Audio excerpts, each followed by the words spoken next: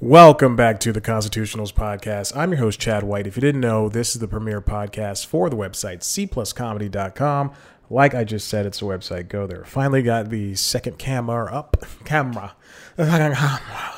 And then we got this GoPro recording. And then we got the screen recording because I apparently want to do that today while I was thinking about recording tonight. This is the Constitutionals Podcast. If you didn't know, I'm adjusting my mic. Also, it's a premier podcast for the website, cpluscomedy.com. Like I just said, it's a website. Go there. Here we are again. Is that the air blowing? I have these soundproof headphones on, so now I hear everything. Let's get into it. Let's get into the Constitution. Hold on. I have, more recently, let's see what I've been doing. Before I jump into the thing, let's see what I've been doing. Let's see, I've been working. And I've been working out. Trying to catch up on my shows. It's not happening.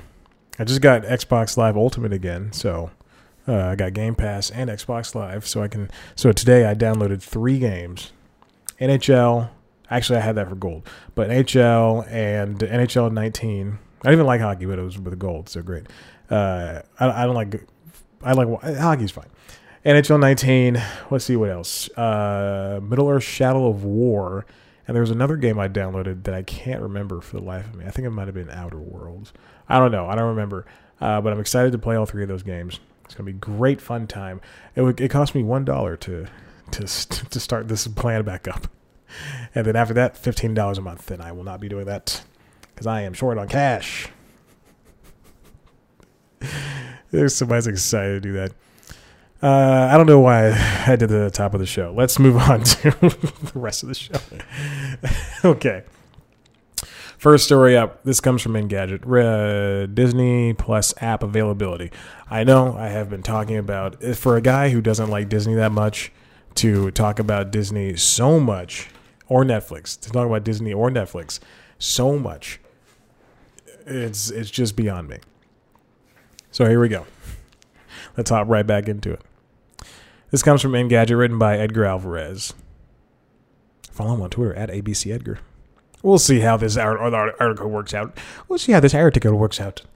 was a pretty good accent that was a pretty good micro accent. Disney Plus and Android TV. Disney Plus will have apps for iOS, Apple TV, Android, and Xbox One. It'll also be launching in Canada, Netherlands, Australia, New Zealand for now. Then it'll be a worldwide app. So we know that Disney Plus is coming November 12th, and that's quickly coming up. It's a fast approaching date. Just move the microphone here. It's a fast approaching date, and fast approaching date, and we are waiting to see what this is like. I have said it before. I didn't want another streaming service, and then they took The Simpsons away from FXX. They're going to put it on Freeform and Disney Plus. And now I'm pissed because I only own three seasons of The Simpsons. DVDs are hard to come by. Only some of the seasons are on Blu-ray. I believe everything like after they released 18 has Fat Tony on the front.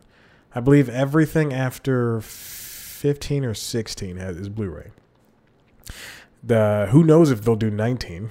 Because they stopped doing the DVDs at some point because the sales weren't there for Fox, I guess. Because the Simpsons people they'll do the DVDs till the end of time. But like the sales weren't there for Fox, and then people were just so mad they rallied around and they said, "We want Simpsons DVDs, dang it!" And Fox said, "Just keep buying." And that's why they don't have they stopped making DVDs. I think around before when the Blu-rays came, they stopped making the DVDs, and then they just came back with I think 17 and 18, something like that. They released 20 in honor of the 20th season 10 years ago, in honor of the movie as well. But they didn't have any special features on it except for one, and it was like an animatic for the film, animatic trailer or something like that. So yeah, I look forward to buying those on DVDs. But until then, we're gonna have to deal with The Simpsons on Disney Plus. They're gonna have original series like the Mandalorian, which is like it's a Star Wars show from Jon Favreau. Every season of The Simpsons and Disney's entire movie library. You know, they keep mentioning that. I keep seeing that around with these articles, and I don't think that that's going to happen. I don't think that there's going to be all of the movies. I think some of obviously the more problematic ones, like where the racist crows and all that, that's all going to be gone. Anything that deals with race or anything, all the Mickey Mouses, anything that has Mickey Mouse like being a little bit racist, that's not going to happen. I wonder if Warner's going to do that for HBO Max. I wonder if HBO Max... No, because there's going to be a different service, right? There's going to be HBO Max and something else? Or it's just going to be HBO Max? I wonder if HBO Max is going to have Looney Tunes. And because we know it's going to have a Scooby-Doo show, but it's going to have all the Looney Tunes. Is it going to have Looney Tunes where they're fighting Nazis and stuff? I think Daffy was fighting Nazis or something. So Disney Plus is going to come to quote unquote your favorite smart TVs, phones, laptops, tablets, and game consoles. The only devices that we knew were Roku and Sony PlayStation 4, but now we know it's going to be coming to iOS. Obviously, Apple TV, obviously Android TV, which was up in the air. Yeah, there's not that many Android TV set-top boxes out there, but the biggest selling one is the NVIDIA Shield TV, which is a breakaway from the NVIDIA Shield tablet, which RIP. And Google Chromecast, obviously, and Xbox One, which is a surprise to me. I didn't know that it was coming to PS4. So if it's coming to PS4, it's definitely coming to Xbox One. But regardless of that, I didn't know it was going to have console apps. And I think that's a very important distinction for them to have console apps. Like I said, if it doesn't come to the consoles, then there's no way for a lot of people to watch it, including myself, because that's the only thing I'm thinking of right now is myself. It doesn't make sense.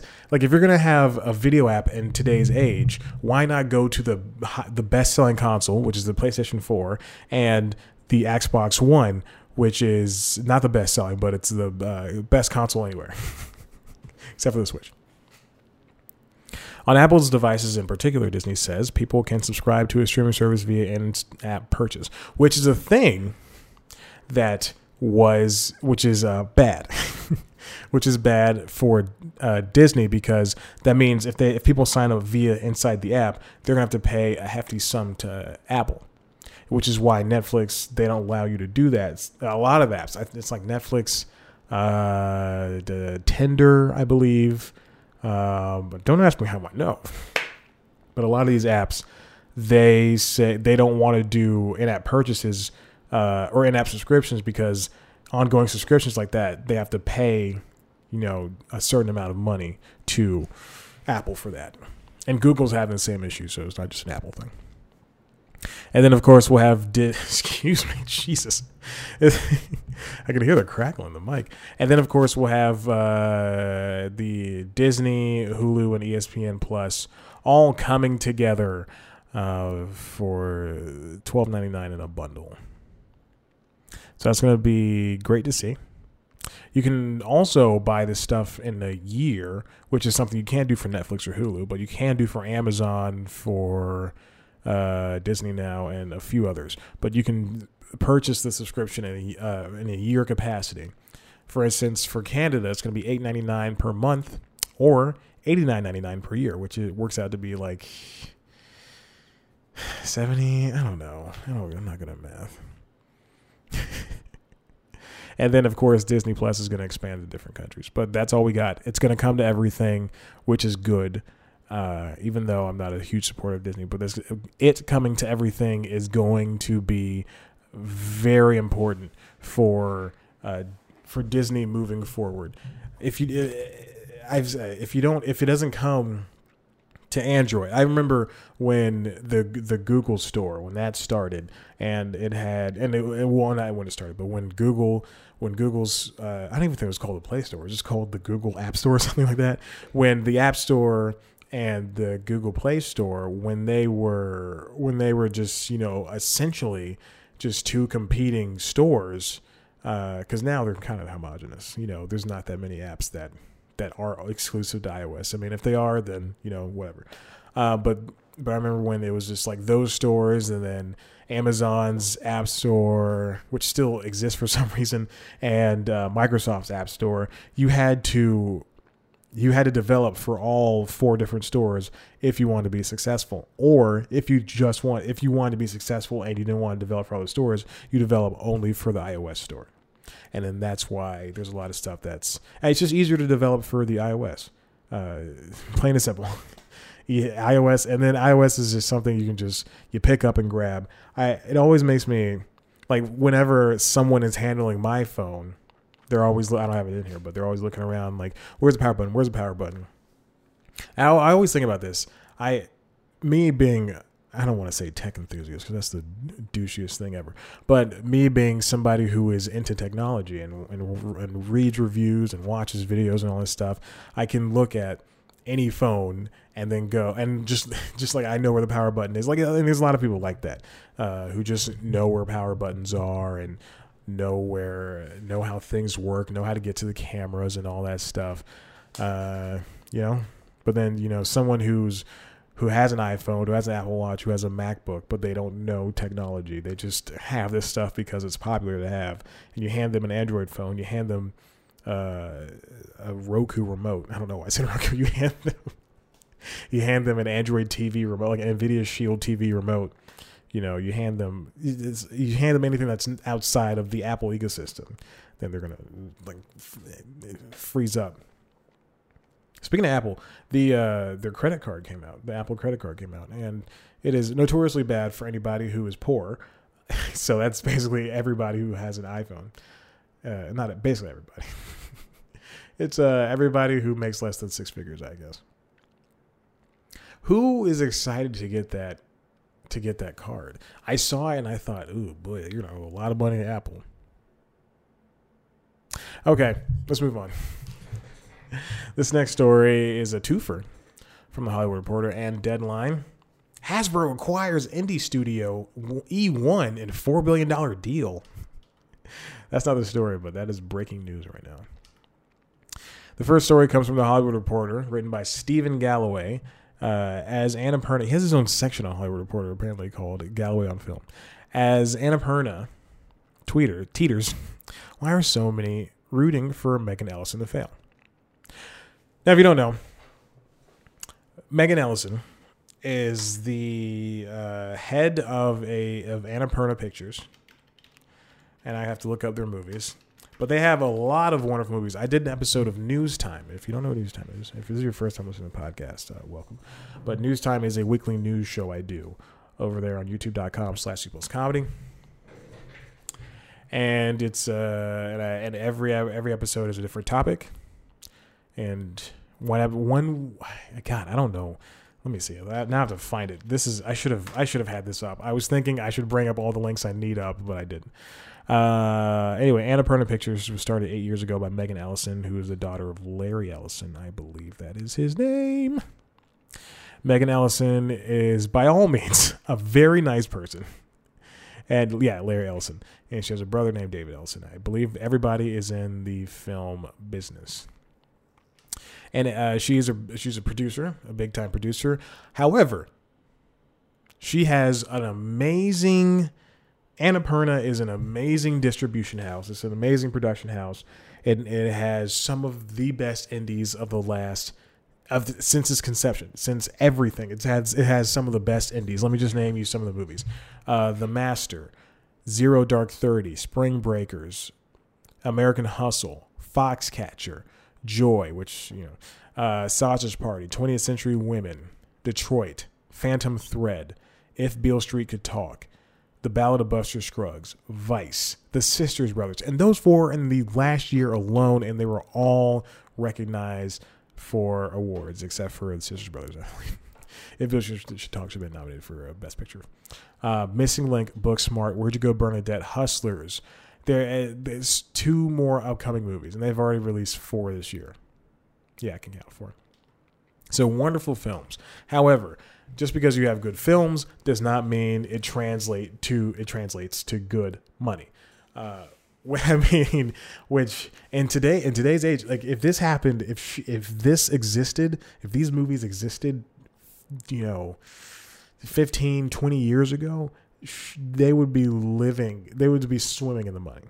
If every single one of those movies, 20th Century Women, If Beale Street Could Talk, Phantom Thread, I don't know Phantom Thread, but if these movies push I don't want to say push the envelope, but they do. They really they push the envelope for, I said I didn't want to say it. God, they push the envelope for how good a movie can be. But when Booksmart came out this year, there were already issues with Annapurna not making money. But when a movie like Booksmart comes out and it's got Olivia Wilde attached to it, and it's got two great stars, it just doesn't stack up. So about 10 months ago, I did an episode of News Time called so when a movie like Booksmart comes out and doesn't do well monetarily, but it does well critically, it doesn't help them at all. So anyway, I did an episode of News Time called The Agonizingly Perilous Week of an Ailing Annapurna Pictures.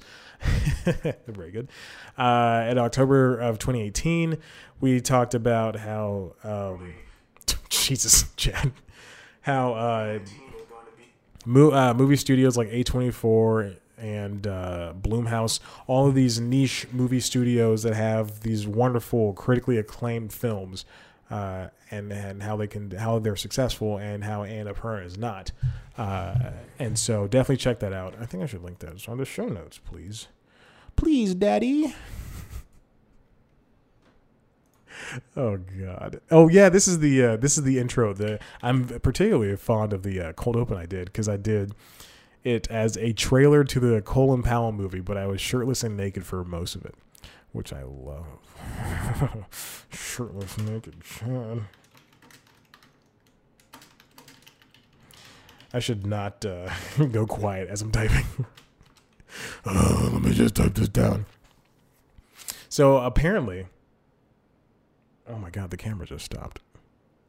Okay, hold on. So apparently there are people that are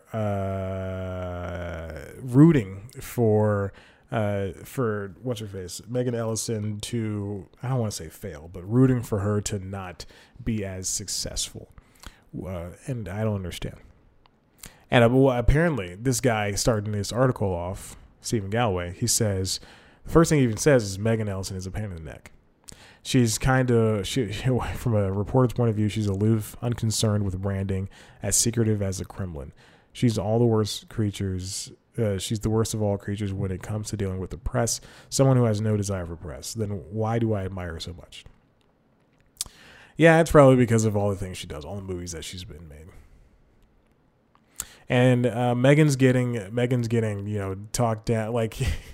Larry Ellison is he's kind of reticent because her dad Larry Ellison is kind of reticent because he's been giving her this money, he's been funding Annapurna, and yet it's not churning back any money for him.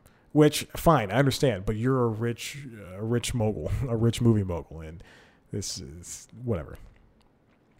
Her brother David gets none of the same flack, and he owns her. Like I said, David, they're all part of the movie business. David has Skydance. He runs Skydance, which is known for Mission Impossible, True Grit, World War Z, Mission Impossible Fallout. Excuse me.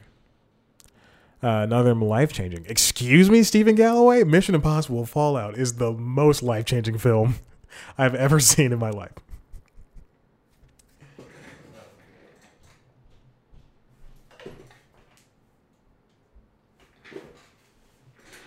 Mission Impossible Fallout is the greatest movie. I just had to restart the camera.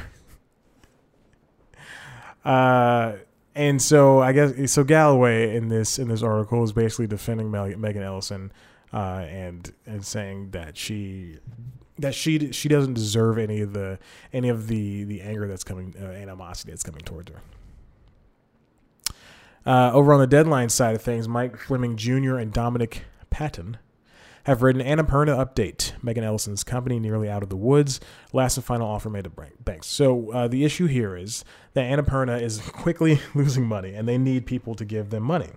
And Larry Ellison isn't going to be able to foot the entire bill. Here it is. Sources said that Ellison's father, Oracle co-founder Larry Ellison, has submitted a, quote, last and final offer to pay Annapurna's key lenders, offering between 80 cents to 85 cents on the dollar. This is for a debt, sources place, at north of $200 million that the company defaulted on through its $350 million credit facility secured in fall 2017. The credit facility was to be replenished by receivables, which weren't nearly enough to service the debt. Now, this is reminiscent of, without being too on the nose, this is kind of reminiscent of what happened with MoviePass.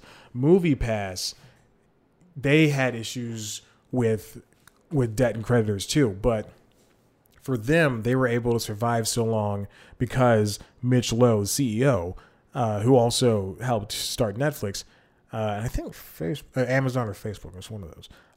He was able to, and he and his team, were able to get MoviePass to continue by extending their line of credit somehow. But I don't think their credit was as much as Annapurna, but it might be comparable, which is important because MoviePass was also, they've been around the longest. They've probably had a bigger name. They're done. They were around for they couldn't have been longer than that, longer than them at least.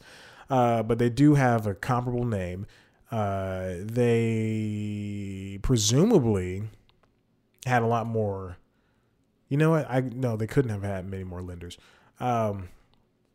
So maybe it's just the name, but they were also, upon being a ticketing service, a ticketing purchase service, they were also trying to be a movie studio, and they released one movie. They were going to release multiple movies, but they released one movie, which that's weird. Like, what if AMC, the theater chain, put out a movie? They just fired 35 of their corporate people today or this week. What if Adobe started producing, I don't know, YouTube tech reviews?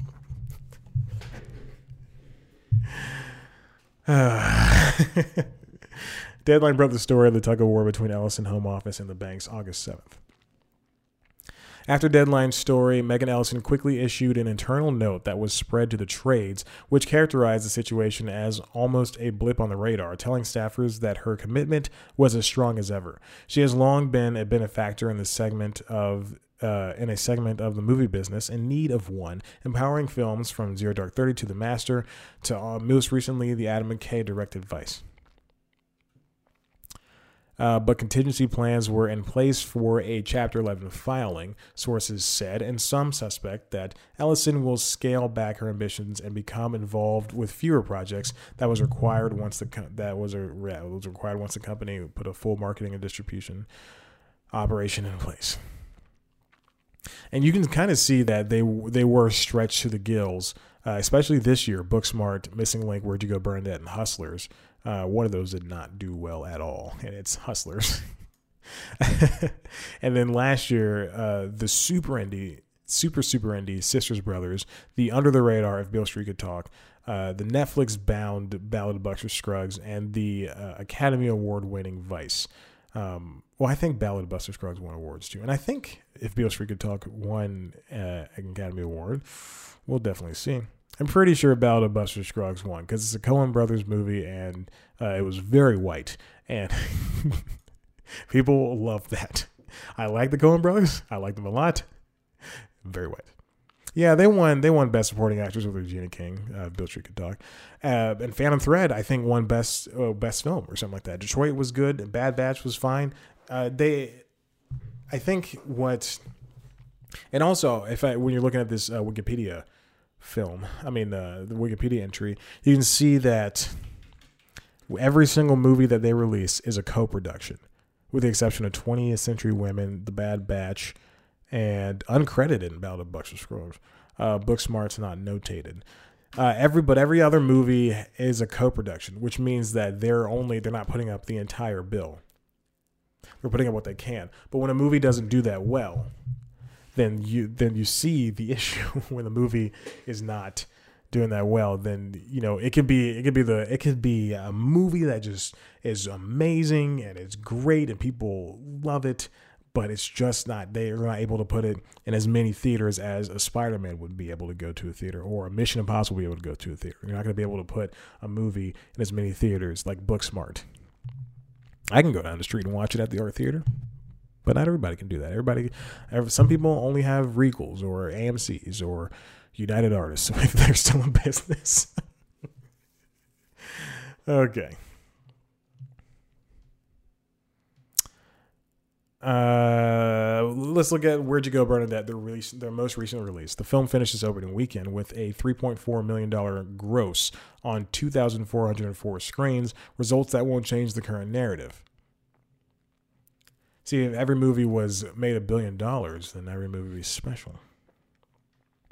That's not part of the article. That was just my thought. And I looked down at my fingers and wrapped the wire, the headphone wire around it as if I was like a kid in trouble. Like, oh gosh.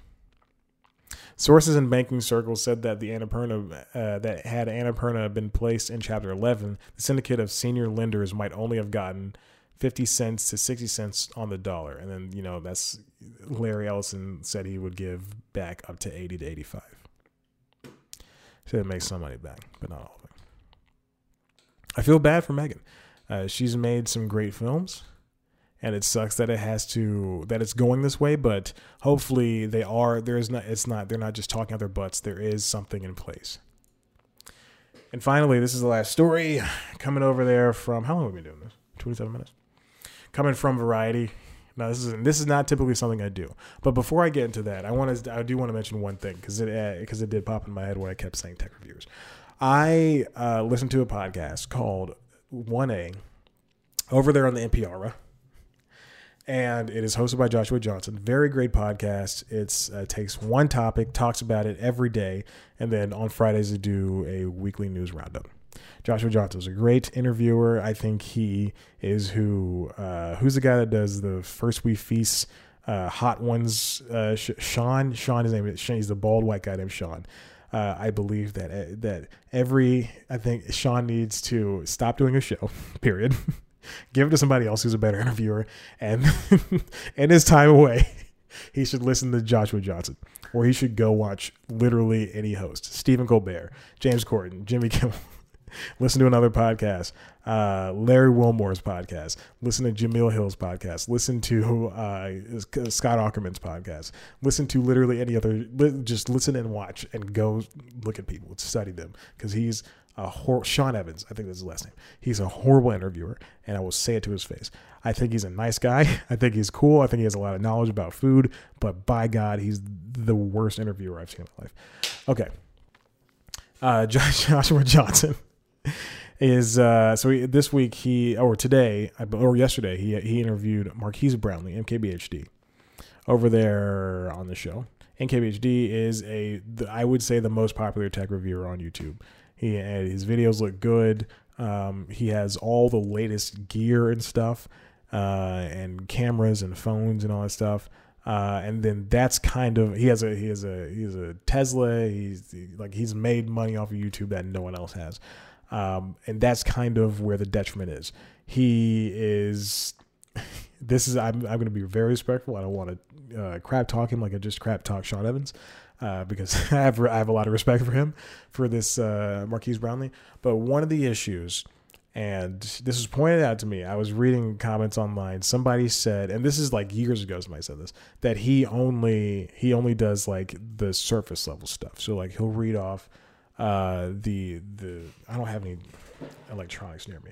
He'll read off the just the facts about this digital recorder that's in my hand. He'll say it's an Olympus recorder. It holds AAA batteries. It's got a stand. It's got a hold button. You can start, stop, record. You can erase. You can have 5 folders on here. It's the VN721 PC. And he'll just read all the facts about it. And then he'll do that. And over the course of the video, he'll talk about what's good and what's bad. And then it doesn't happen all the time, but for a lot of it, it's just that. It's just that. He doesn't really get into how or why or what.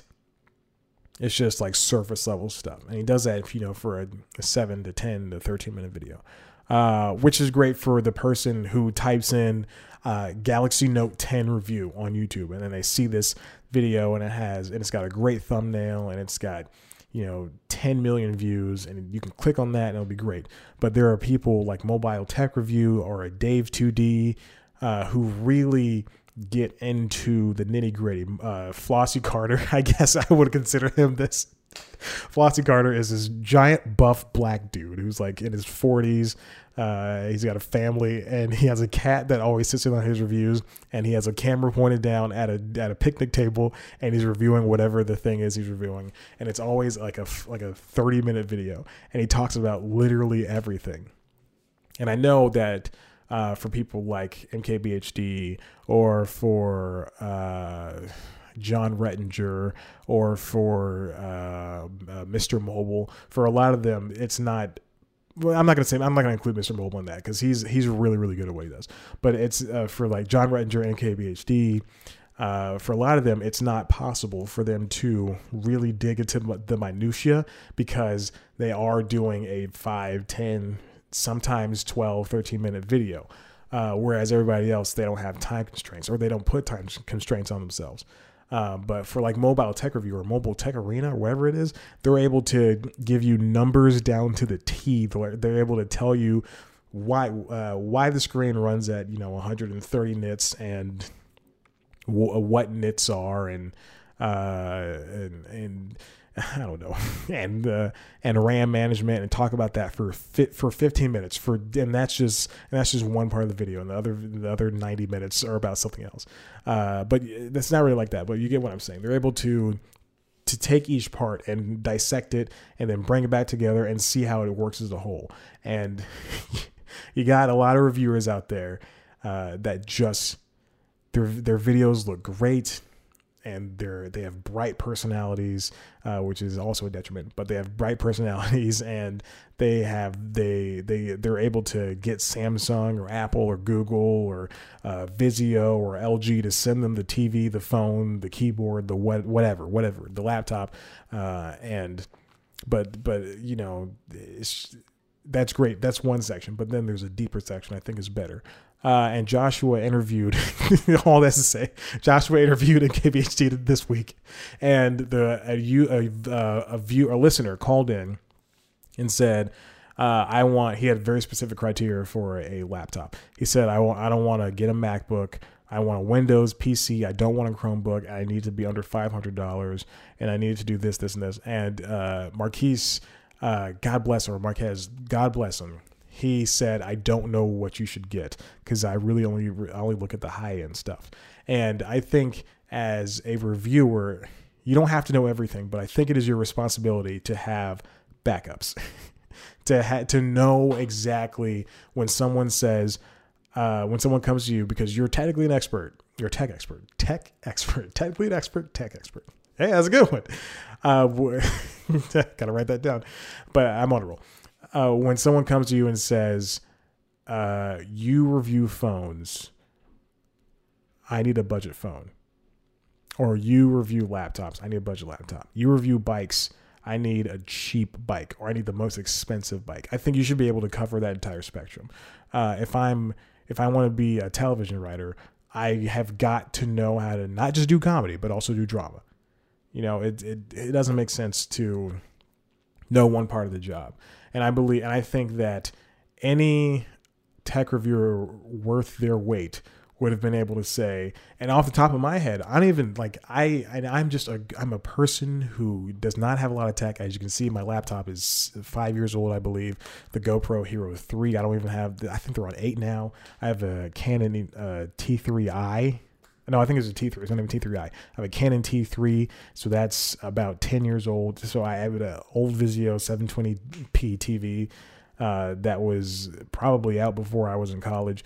I at the top of my head, the guy said, I want this and this and this and this. And the first thing that popped in my head was he should get a Surface Go, which is Microsoft's cheapest laptop. It's you can, I think it has like 4 to 6 gigabytes of RAM. You can do so many things with it, and I looked at the price when I got to work as I was listening to this episode, and it was $400 or $500, and that's what the guy wanted. Like it was exactly what the guy wanted. And Marquez just said, I don't know, review on high end stuff. That'd be like, I mean, it doesn't make sense. Like if you're the tech expert, then you should be able to pull an answer out. His answer was, I would suggest a Chromebook. The guy doesn't want a Chromebook. You should be able to go, okay, this is an alternative.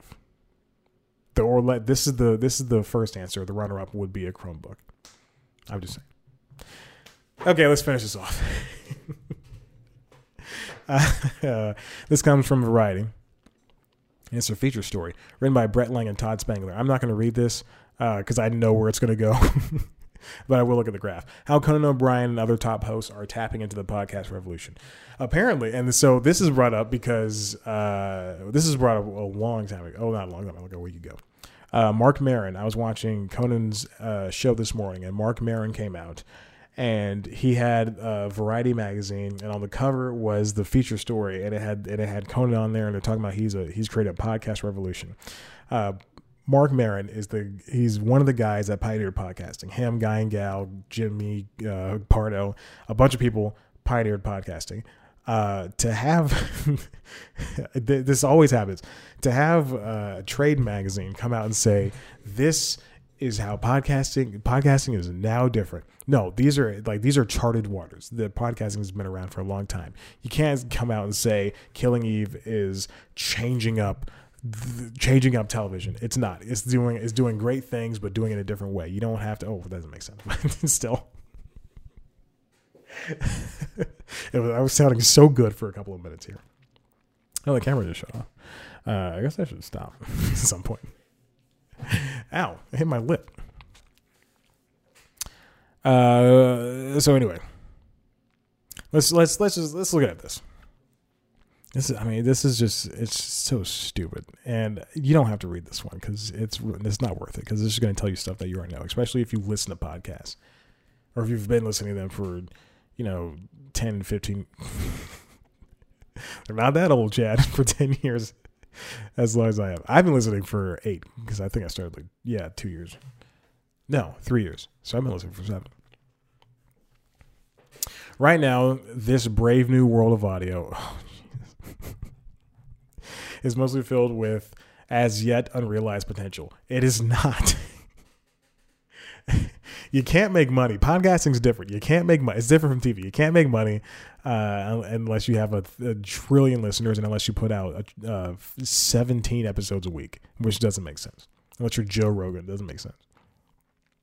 I'm not going to finish that sentence.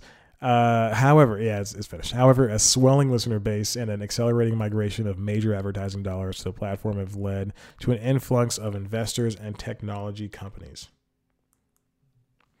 It's easy to see what excites them. After all, the number of weekly podcast listeners has more than doubled in the past 5 years, from 28 million in 2015 to 62 million in 2019.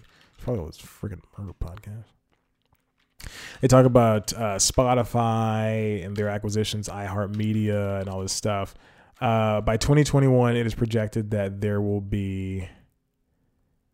U.S. podcasts ad revenue in hundreds of millions. 1045 by 2021. Right, it's in 106 million in 2015. This year, it's projected to be 679. Next year, it's going to be a little bit more than that. 2021, it's going to almost double, close to double. They interviewed Alex Bloomberg from Gimlet. Oh, Jesus. Okay, so anyway, I truly don't. This is so stupid. But if you look at AV Club, this final arc lab from Marnie Shure, and I try not to read essays anymore, or what are they called? Think pieces. I'm not calling essays. I try not to read those things. It's actually a phone call, a voicemail. Looks like it's spam.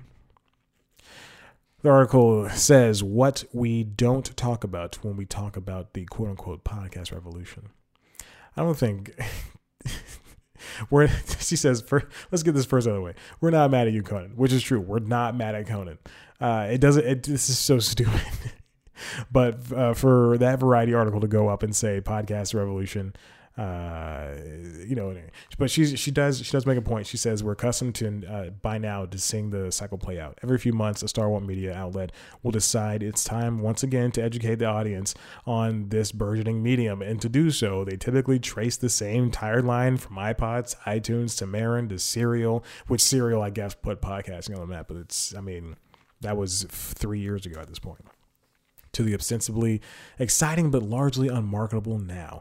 Unmarketable, that is, except for content producers like O'Brien, who signed a, quote, mid-7-figure deal with Midroll Media to launch his flagship podcast.